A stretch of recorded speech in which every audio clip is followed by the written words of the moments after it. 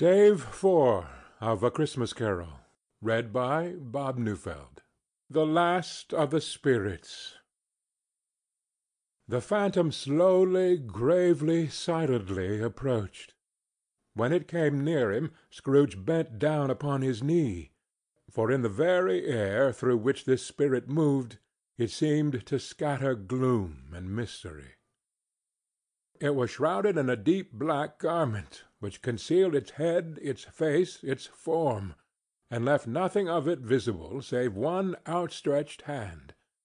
But for this it would have been difficult to detach its figure from the night, and separate it from the darkness by which it was surrounded. He felt that it was tall and stately when it came beside him, and that its mysterious presence filled him with a solemn dread. He knew no more, for the spirit neither spoke nor moved. "I am in the presence of the ghost of Christmas yet to come," said Scrooge. The spirit answered not, but pointed onward with its hand. "You are about to show me shadows of the things that have not happened, but will happen in the time before us," Scrooge pursued. "Is that so, spirit?" The upper portion of the garment was contracted for an instant in its folds, as if the spirit had inclined its head. That was the only answer he received. Although well used to ghostly company by this time, Scrooge feared the silent shape so much that his legs trembled beneath him, and he found that he could hardly stand when he prepared to follow it. The spirit paused a moment, as observing his condition, and giving him time to recover. But Scrooge was all the worse for this. It thrilled him with a vague uncertain horror to know that behind that dusky shroud there were ghostly eyes intently fixed upon him, while he, though he stretched his own to the utmost, could see nothing but a spectral hand and one great heap of black. "Ghost of the future!"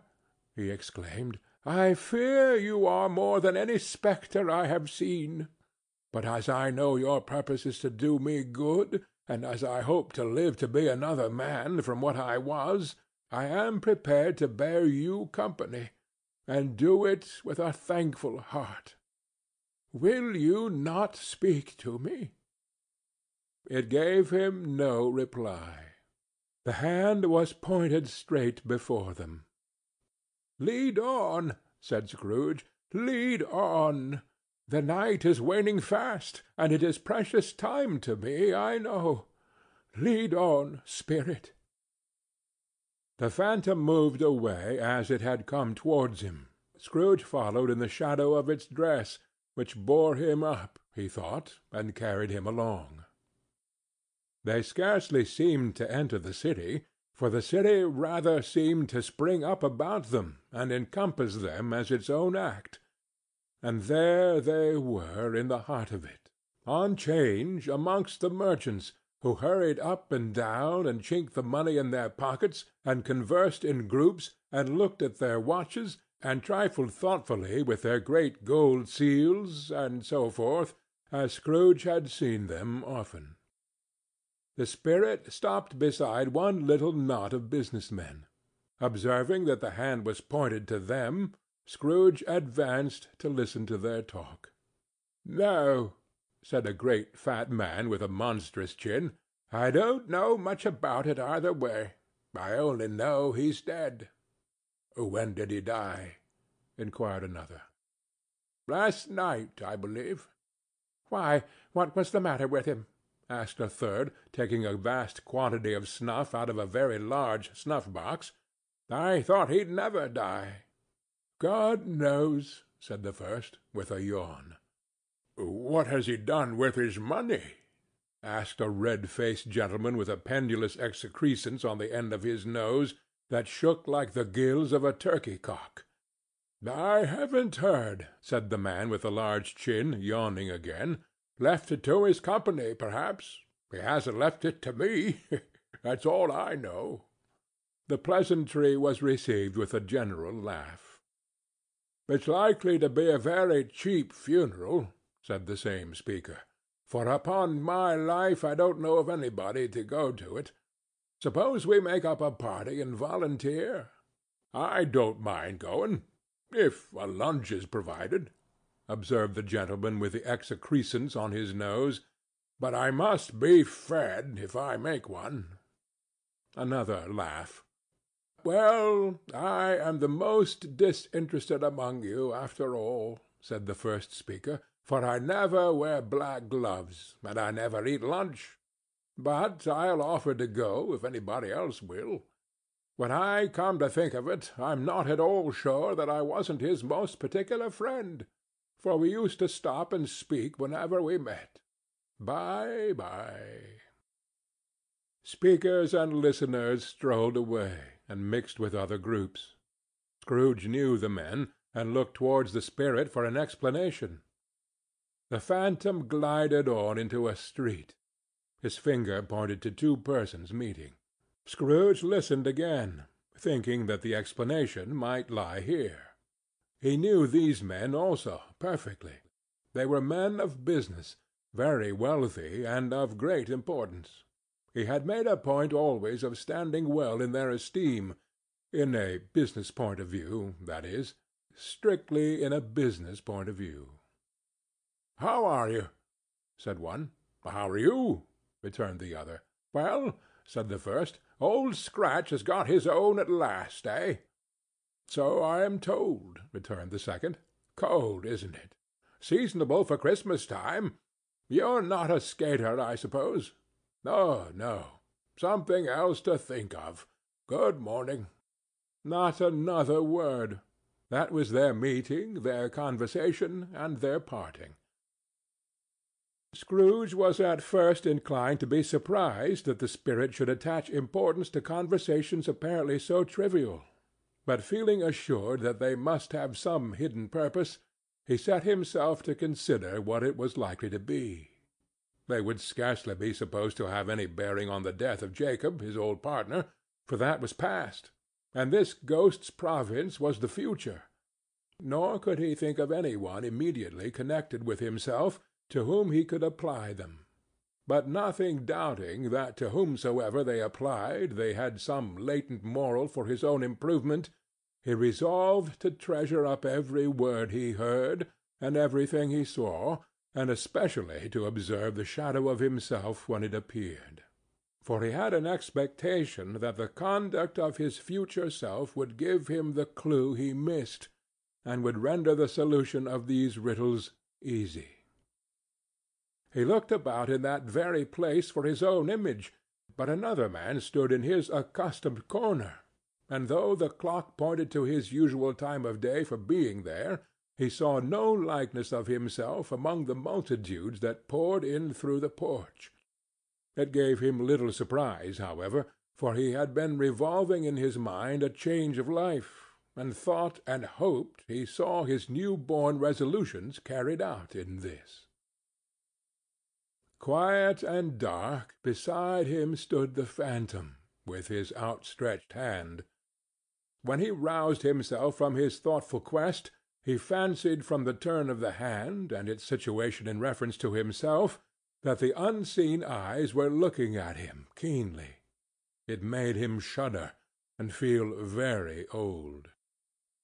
They left the busy scene, and went into an obscure part of the town, where Scrooge had never penetrated before, although he recognized its situation and its bad repute.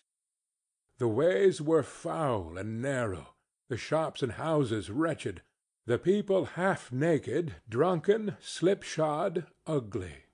Alleys and archways, like so many cesspools, disgorged their offences of smell and dirt and life upon the straggling streets, and the whole quarter reeked with crime, with filth and misery. Far in this den of infamous resort there was a low-browed beetling shop below a penthouse roof, where iron, old rags, bottles, bones, and greasy offal were brought. Upon the floor within were piled up heaps of rusty keys, nails, chains, hinges, files, scales, weights, and refuse iron of all kinds. Secrets that few would like to scrutinize were bred and hidden in mountains of unseemly rags, masses of corrupted fat, and sepulchres of bones.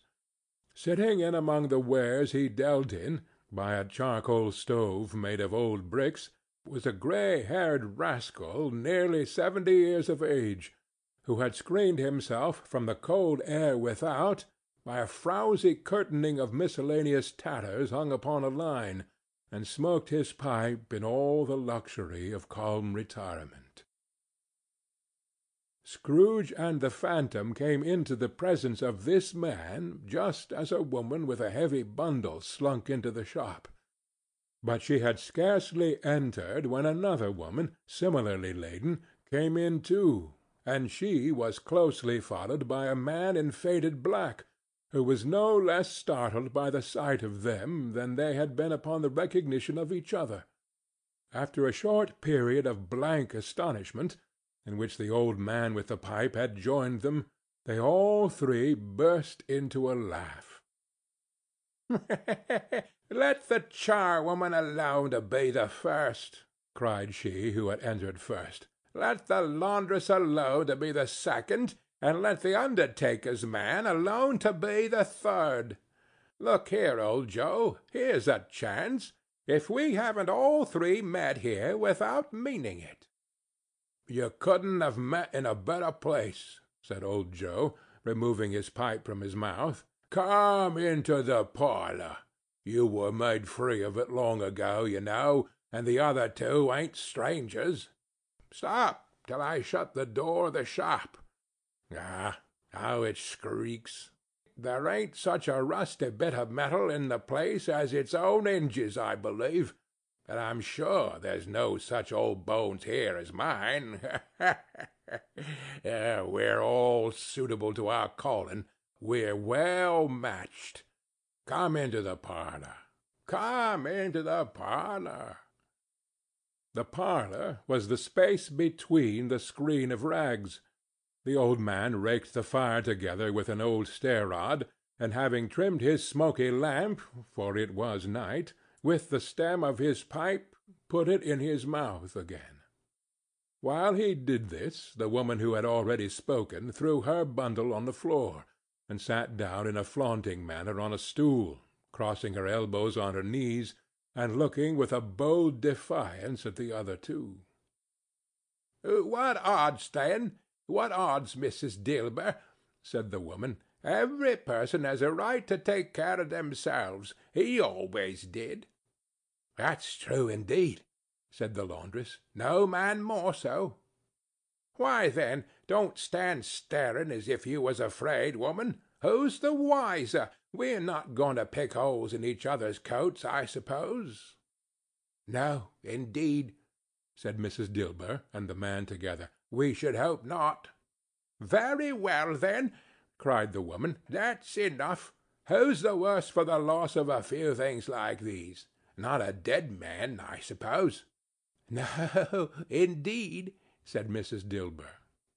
"If he wanted to keep 'em after he was dead, a wicked old screw," pursued the woman, "why, wasn't he natural in his lifetime? If he had been, he'd have had somebody to look after him when he was struck with death, instead of lying gasping out his last there, alone, by himself." "It's the truest word that ever was spoken," said Mrs. Dilber. "It's a judgment on him." "I wish it was a little heavier judgment," replied the woman. "And it should have been, you may depend on it, if I could have laid my hands on anything else. Open that bundle, old Joe, and let me know the value of it. Speak out plain. I'm not afraid to be the first, nor afraid for them to see it.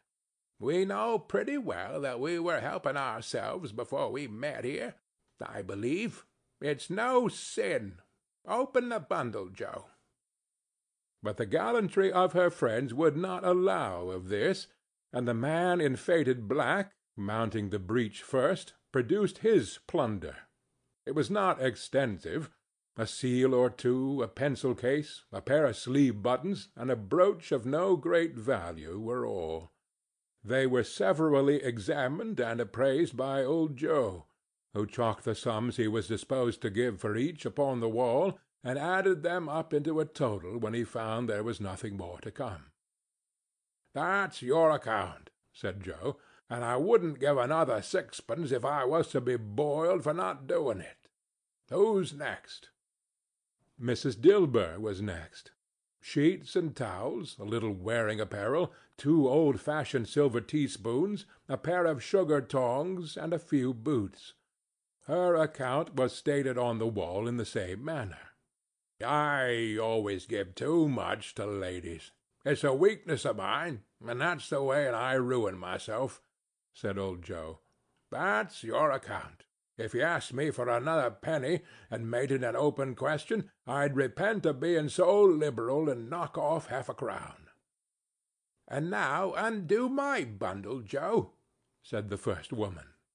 Joe went down on his knees for the greater convenience of opening it, and having unfastened a great many knots, dragged out a large and heavy roll of some dark stuff.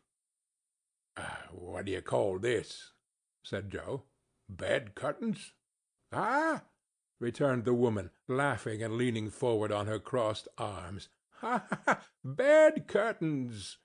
You don't mean to say you took 'em down, rings and all, with him lying there?" said Joe. "Yes, I do," replied the woman. "Why not?" "Why, you were born to make your fortune," said Joe, "and you'll certainly do it."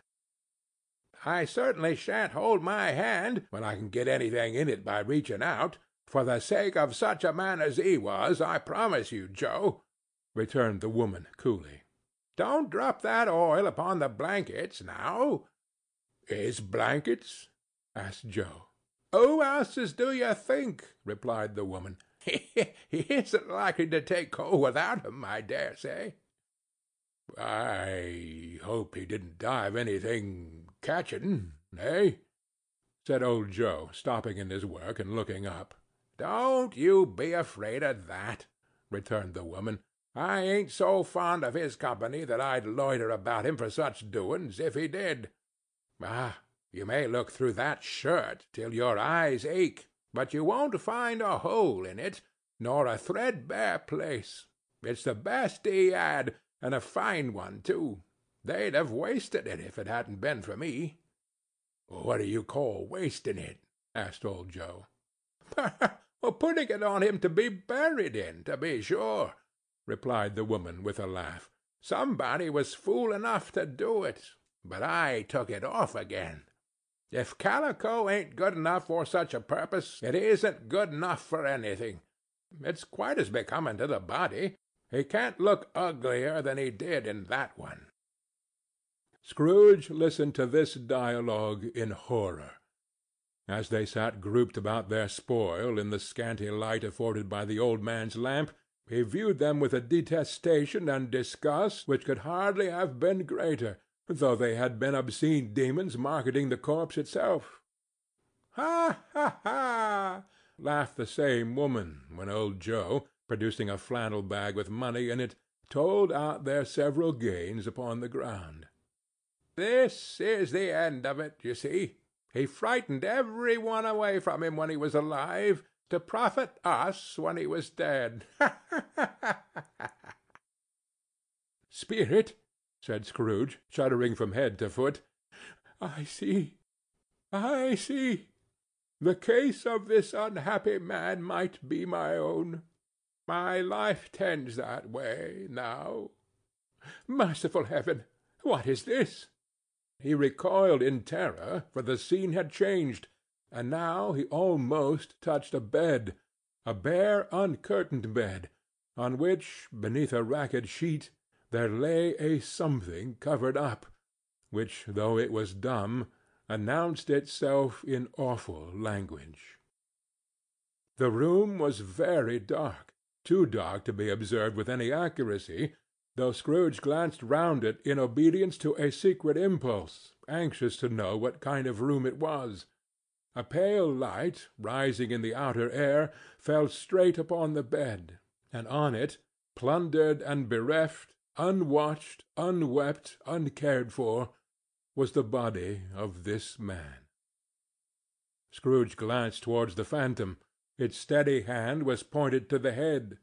The cover was so carelessly adjusted that the slightest raising of it, the motion of a finger upon Scrooge's part, would have disclosed the face.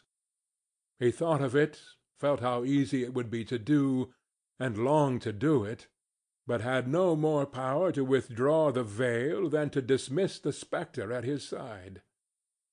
O cold, cold, rigid, dreadful Death, set up thine altar here, and dress it with such terrors as thou hast at thy command, for this is thy dominion. But of the loved, revered, and honored head thou canst not turn one hair to thy dread purposes, and make one feature odious.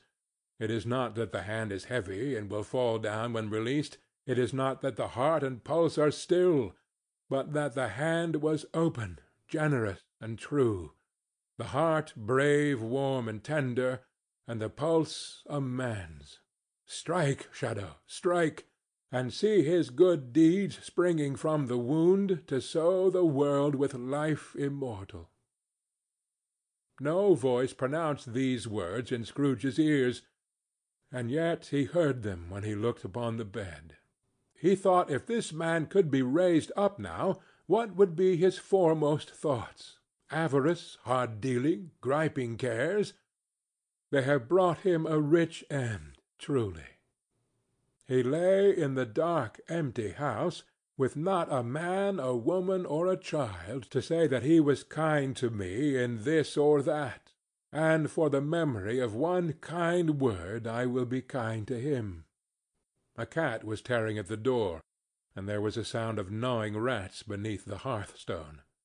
What they wanted in the room of death, and why they were so restless and disturbed, Scrooge did not dare to think.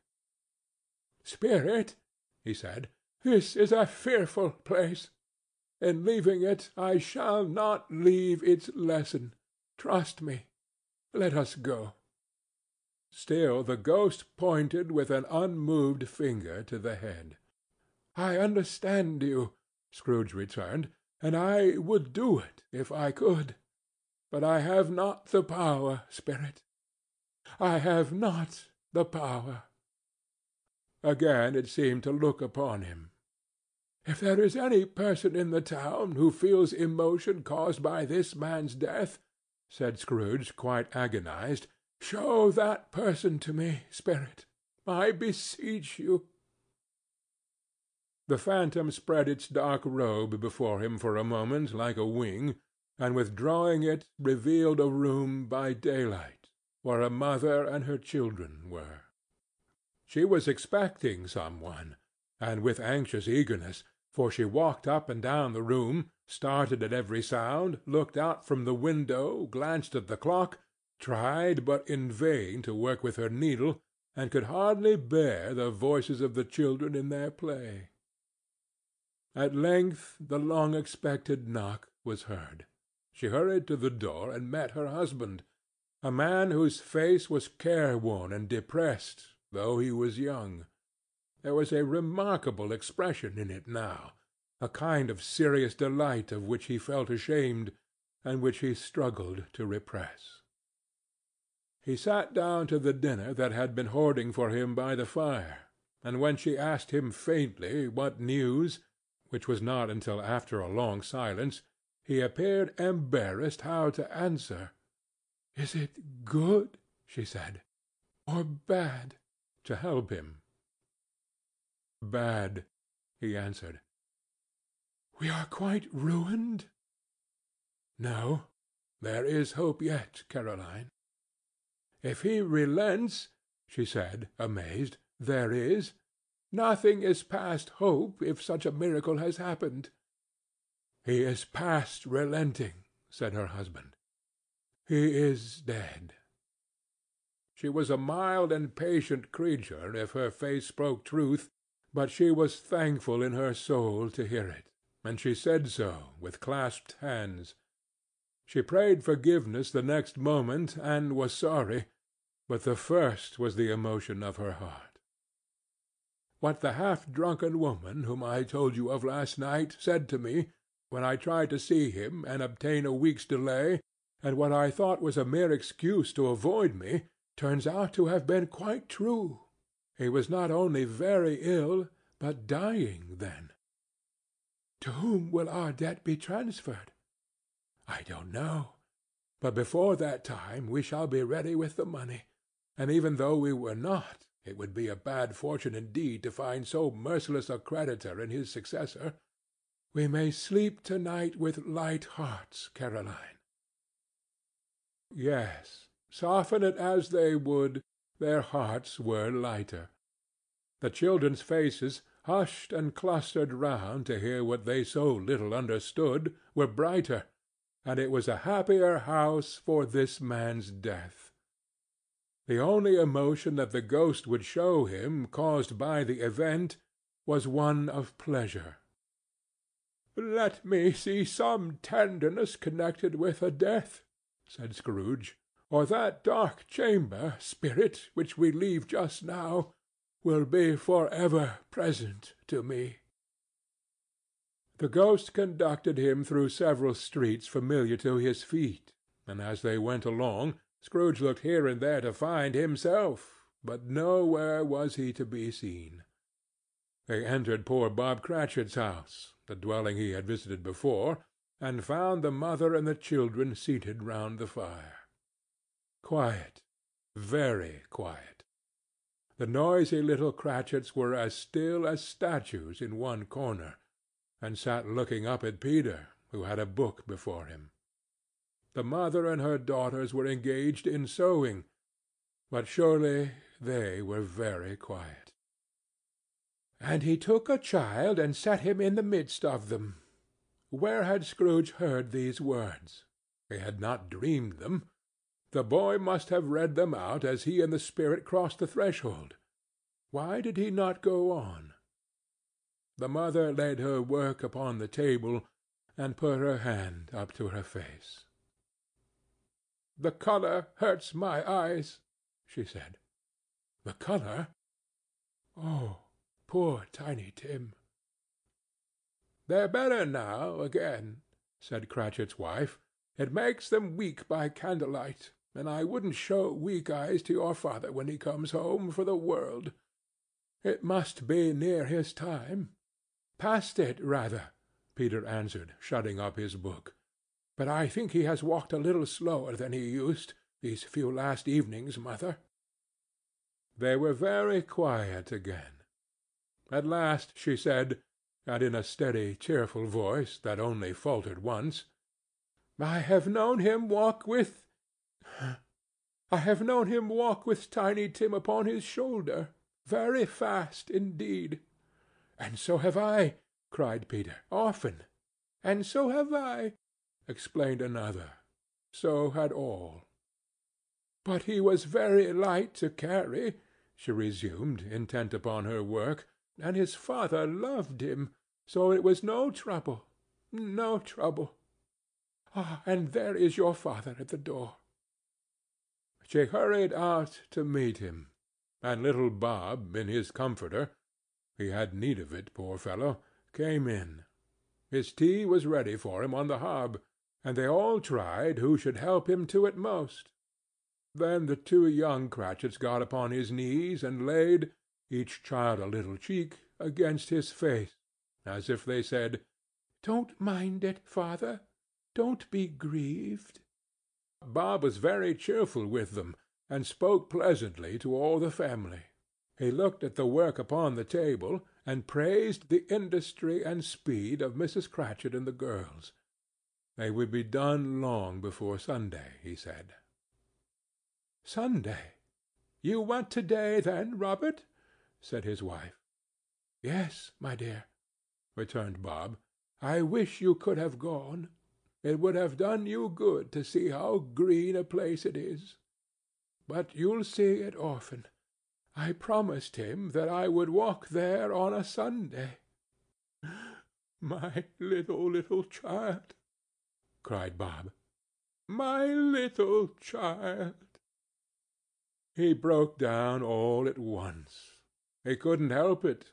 If he could have helped it, he and his child would have been further apart, perhaps, than they were. He left the room, and went upstairs into the room above, which was lighted cheerfully, and hung with Christmas. There was a chair set close beside the child, and there were signs of some one having been there lately. Poor Bob sat down in it, and when he had thought a little and composed himself, he kissed the little face. He was reconciled to what had happened, and went down again quite happy. They drew about the fire and talked, the girls and mother working still. Bob told them of the extraordinary kindness of Mr. Scrooge's nephew, whom he had scarcely seen but once, and who, meeting him in the street that day, and seeing that he looked "just a little down, you know," said Bob, inquired what had happened to distress him. "On which," said Bob, "for he is the pleasantest spoken gentleman you ever heard, I told him. 'I am heartily sorry for it, Mr. Cratchit,' he said, 'and heartily sorry for your good wife.' By the by, how he ever knew that, I don't know." "Knew what, my dear?" "Why, that you were a good wife," replied Bob. "Everybody knows that," said Peter. "Very well observed, my boy," cried Bob. "I hope they do." "Heartily sorry," he said, "for your good wife. If I can be of service to you in any way," he said, giving me his card, "that's where I live. Pray come to me." Now, it wasn't, cried Bob, for the sake of anything he might be able to do for us, so much as for his kind way, that this was quite delightful. It really seemed as if he had known our Tiny Tim, and felt with us. "I'm sure he's a good soul," said Mrs. Cratchit. "You would be surer of it, my dear," returned Bob, "if you saw and spoke to him. I shouldn't be at all surprised, mark what I say, if he got Peter a better situation." "Only hear that, Peter!" said Mrs. Cratchit. "And then," cried one of the girls, "Peter will be keeping company with some one and setting up for himself." "Get along with you!" retorted Peter, grinning. "It's just as likely as not," said Bob, "one of these days, though there's plenty of time for that, my dear. But however and whenever we part from one another, I am sure we shall none of us forget Tiny Tim, shall we? Or this first parting that there was among us." "Never, father!" cried they all. "And I know," said Bob, "I know, my dears, that when we recollect how patient and how mild he was, although he was a little child, we shall not quarrel easily among ourselves, and forget poor Tiny Tim in doing it." "No, never, father!" they all cried again. "I am very happy," said little Bob. "I am very happy." Mrs. Cratchit kissed him, his daughters kissed him, the two young Cratchits kissed him, and Peter and himself shook hands. "Spirit of Tiny Tim, thy childish essence was from God." "Spectre," said Scrooge, "something informs me that our parting moment is at hand. I know it, but I know not how. Tell me what man that was whom we saw lying dead." The ghost of Christmas yet to come conveyed him, as before, though at a different time, he thought. Indeed, there seemed no order in these latter visions, save that they were in the future, into the resorts of business men, but showed him not himself. Indeed, the spirit did not stay for anything, but went straight on, as to the end just now desired, until besought by Scrooge to tarry for a moment. "This court," said Scrooge, "through which we hurry now, is where my place of occupation is, and has been for a length of time. I see the house. Let me behold what I shall be in days to come." The spirit stopped. The hand was pointed elsewhere. "The house is yonder!" Scrooge exclaimed. "Why do you point away?" The inexorable finger underwent no change. Scrooge hastened to the window of his office, and looked in. It was an office still, but not his. The furniture was not the same, and the figure in the chair was not himself. The phantom pointed as before. He joined it once again, and wondering why and whither he had gone, accompanied it until they reached an iron gate. He paused to look round before entering. A churchyard! Here, then, the wretched man whose name he had now to learn lay underneath the ground.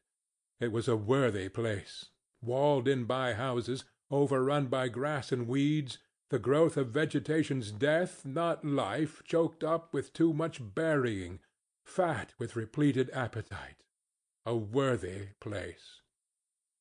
The spirit stood among the graves, and pointed down to one. He advanced towards it trembling. The phantom was exactly as it had been, but he dreaded that he saw new meaning in its solemn shape. "Before I draw nearer to that stone to which you point," said Scrooge, "answer me one question. Are these the shadows of the things that will be, or are they the shadows of things that may be only?"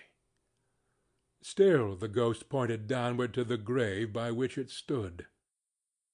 "Men's courses will foreshadow certain ends, to which, if persevered in, they must lead," said Scrooge. "But if the courses be departed from, the ends will change. Say it is thus with what you show me." The spirit was unmovable as ever. Scrooge crept towards it, trembling as he went, and following the finger, read upon the stone of the neglected grave his own name, Ebenezer Scrooge. "Am I the man that lay upon the bed?" he cried upon his knees.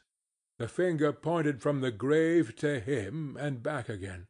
"No, spirit! No, no, no!"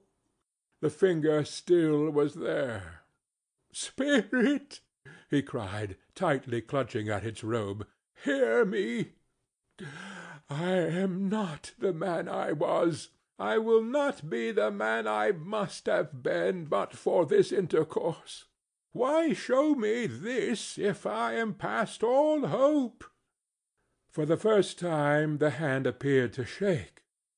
"Good spirit," he pursued, as down upon the ground he fell before it, "your nature intercedes for me, and pities me. Assure me that I yet may change these shadows you have shown me, by an altered life." The kind hand trembled. "I will honor Christmas in my heart, and try to keep it all the year. I will live in the past, the present, and the future. The spirits of all three shall strive within me. I will not shut out the lessons that they teach. Oh, tell me I may sponge away the writing on this stone." In his agony he caught the spectral hand. It sought to free itself, but he was strong in his entreaty, and detained it. The spirit, stronger yet, repulsed him. Holding up his hands in a last prayer to have his fate reversed, he saw an alteration in the phantom's hood and dress. It shrunk, collapsed, and dwindled down into a bedpost.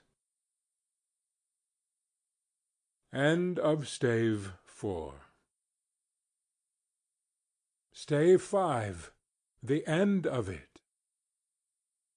Yes, and the bedpost was his own. The bed was his own. The room was his own. Best and happiest of all, the time before him was his own, to make amends in. "I will live in the past, the present, and the future," Scrooge repeated, as he scrambled out of bed. "The spirits of all three shall strive within me. Oh, Jacob Marley, heaven and the Christmas time be praised for this! I say it on my knees, old Jacob, on my knees." He was so fluttered and so glowing with his good intentions that his broken voice would scarcely answer to his call. He had been sobbing violently in his conflict with the spirit, and his face was wet with tears. "They are not torn down," cried Scrooge, folding one of his bed-curtains in his arms. "They are not torn down, rings and all. They are here. I am here. The shadows of the things that would have been may be dispelled. They will be. I know they will." His hands were busy with his garments all this time, turning them inside out, putting them on upside down, tearing them, mislaying them, making them parties to every kind of extravagance. "I don't know what to do," cried Scrooge, laughing and crying in the same breath, and making a perfect Laocoon of himself with his stockings. "I am light as a feather. I am as happy as an angel. I am merry as a schoolboy. I am as giddy as a drunken man. A Merry Christmas to everybody. A Happy New Year to all the world. Hello there! Hello!" He had frisked into the sitting-room, and was now standing there, perfectly winded. "There's the saucepan that the gruel was in!" cried Scrooge, starting off again and going round the fireplace. "There's the door by which the ghost of Jacob Marley entered. There's the corner where the ghost of Christmas Present sat. Oh, there's the window where I saw the wandering spirits. It's all right. It's all true. It all happened. Really, for a man who had been out of practice for so many years, it was a splendid laugh, a most illustrious laugh, the father of a long, long line of brilliant laughs. "I don't know what day of the month it is," said Scrooge. "I don't know how long I've been among the spirits. I don't know anything. I'm quite a baby. Never mind. I don't care. I'd rather be a baby. Hello! Whoop! Hello there!" He was checked in his transports by the churches ringing out the lustiest peals he had ever heard. Clash, clang, hammer! Ding, dong, bell! Bell, dong, ding, hammer, clang, clash! Oh, glorious, glorious! Running to the window, he opened it, and put out his head. No fog, no mist, clear, bright, jovial, stirring cold, cold, piping for the blood to dance to, golden sunlight, heavenly sky, sweet fresh air, merry bells. Oh, glorious, glorious! "What's to-day?" cried Scrooge, calling downward to a boy in Sunday clothes, who perhaps had loitered in to look about him. "Eh?" returned the boy, with all his might of wonder. "What's to-day, my fine fellow?" said Scrooge. "To-day?" replied the boy. "Why, Christmas Day." "It's Christmas Day," said Scrooge to himself. "I haven't missed it. The spirits have done it all in one night. Oh, they can do anything they like. Of course they can. Of course they can. Hello, hello, my fine fellow." "Hello," returned the boy. "Do you know the poulterers in the next street but one at the corner?" Scrooge inquired. "I should hope I did," replied the lad. "Ah, an intelligent boy," said Scrooge. "A remarkable boy. Do you know whether they've sold the prize turkey that was hanging up there? Not the little prize turkey. The big one." "What? The one as big as me?" returned the boy. "What a delightful boy!" said Scrooge. "It is a pleasure to talk to him. Yes, my buck." "It's hanging there now," replied the boy. "Is it?" said Scrooge. "Go and buy it." "Walker!" exclaimed the boy. "No, no," said Scrooge. "I am in earnest. Go and buy it, and tell him to bring it here, that I may give them the direction where to take it. Come back with the man, and I'll give you a shilling. Come back with him in less than 5 minutes, and I'll give you half a crown." The boy was off like a shot. He must have had a steady hand at a trigger who could have got a shot off half so fast. "I'll send it to Bob Cratchit's," whispered Scrooge, rubbing his hands and splitting with a laugh. "He shan't know who sends it. It's twice the size of Tiny Tim. Joe Miller never made such a joke as sending it to Bob's will be." The hand in which he wrote the address was not a steady one, but write it he did, somehow, and went downstairs to open the street door, ready for the coming of the poulterer's man.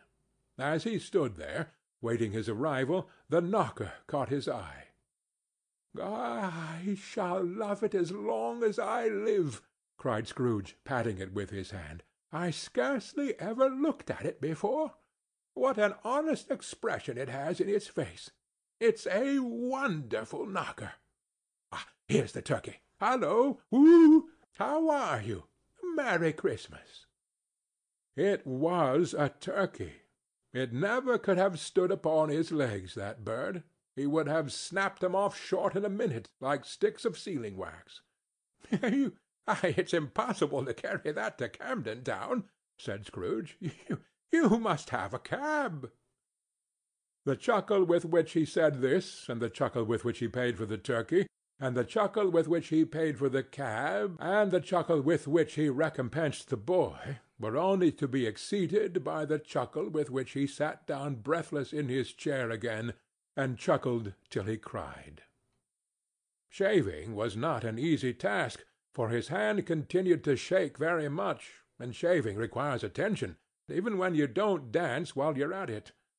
But if he had cut the end of his nose off, he would have put a piece of sticking plaster over it, and been quite satisfied. He dressed himself all in his best, and at last got out into the streets. The people were by this time pouring forth, as he had seen them with the Ghost of Christmas Present, and walking with his hands behind him, Scrooge regarded every one with a delighted smile. He looked so irresistibly pleasant, in a word, that 3 or 4 good-humored fellows said, "Good morning, sir. A Merry Christmas to you." And Scrooge said often afterwards that of all the blithe sounds he had ever heard, those were the blithest in his ears. He had not gone far, when coming on towards him he beheld the portly gentleman who had walked into his counting-house the day before, and said, "Scrooge and Marley's, I believe." It sent a pang across his heart to think how this old gentleman would look upon him when they met, but he knew what path lay straight before him, and he took it. "My dear sir," said Scrooge, quickening his pace, and taking the old gentleman by both his hands, "how do you do? I hope you succeeded yesterday. It was very kind of you.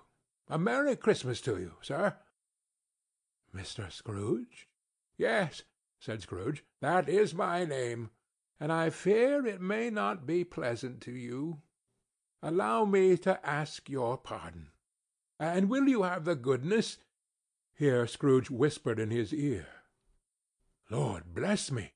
cried the gentleman, as if his breath were taken away. "My dear Mr. Scrooge, are you serious?" "If you please," said Scrooge. "Not a farthing less. A great many back payments are included in it, I assure you. Will you do me that favor?" "My dear sir," said the other, shaking hands with him, I don't know what to say to such munificent—" "Don't say anything, please," retorted Scrooge. "Come and see me. Will you come and see me?" "I will," cried the old gentleman, and it was clear he meant to do it. "Thank'ee," said Scrooge. "I am much obliged to you. I thank you 50 times. Bless you."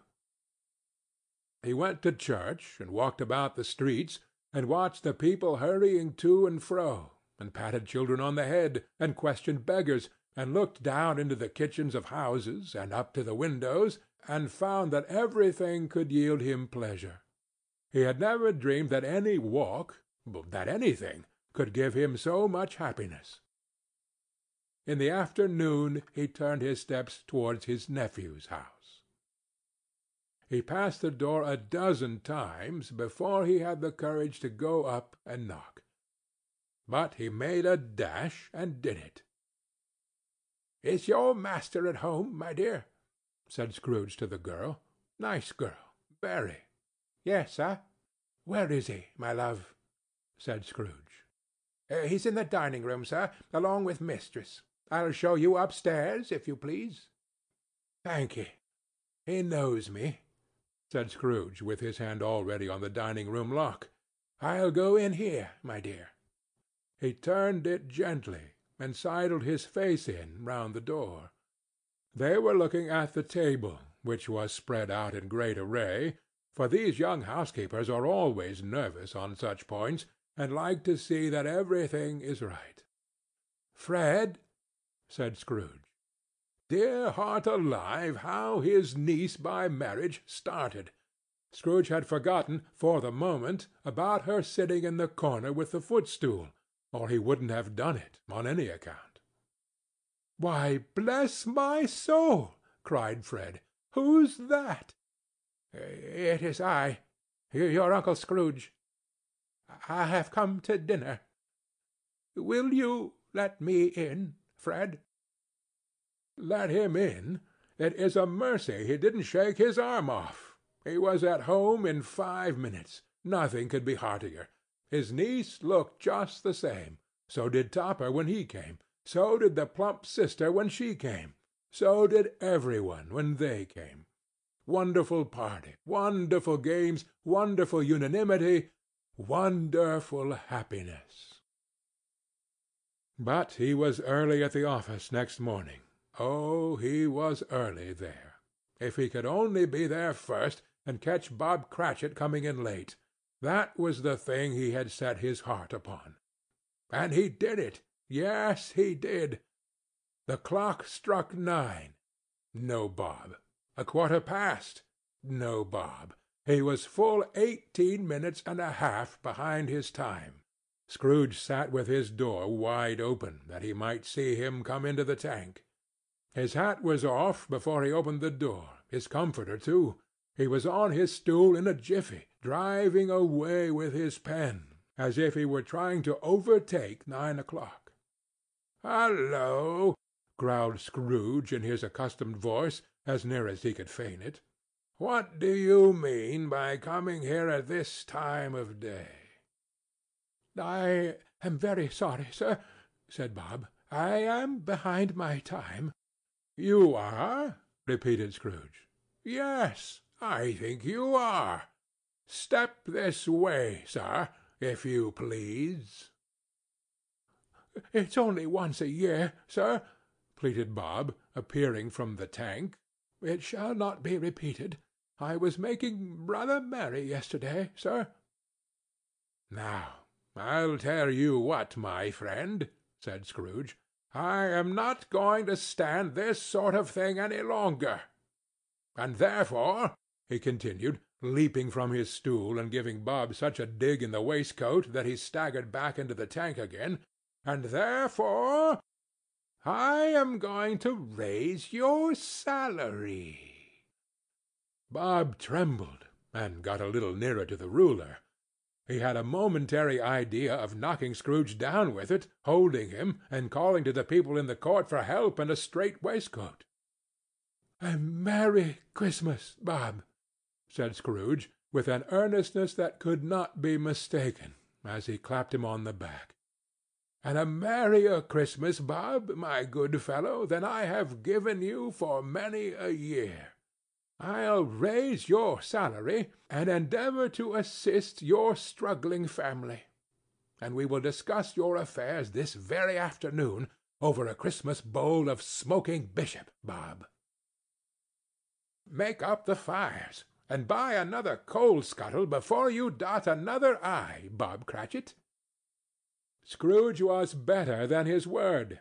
He did it all, and infinitely more, and to Tiny Tim, who did not die, he was a second father. He became as good a friend, as good a master, and as good a man as the good old city knew, or any other good old city, town, or borough in the good old world.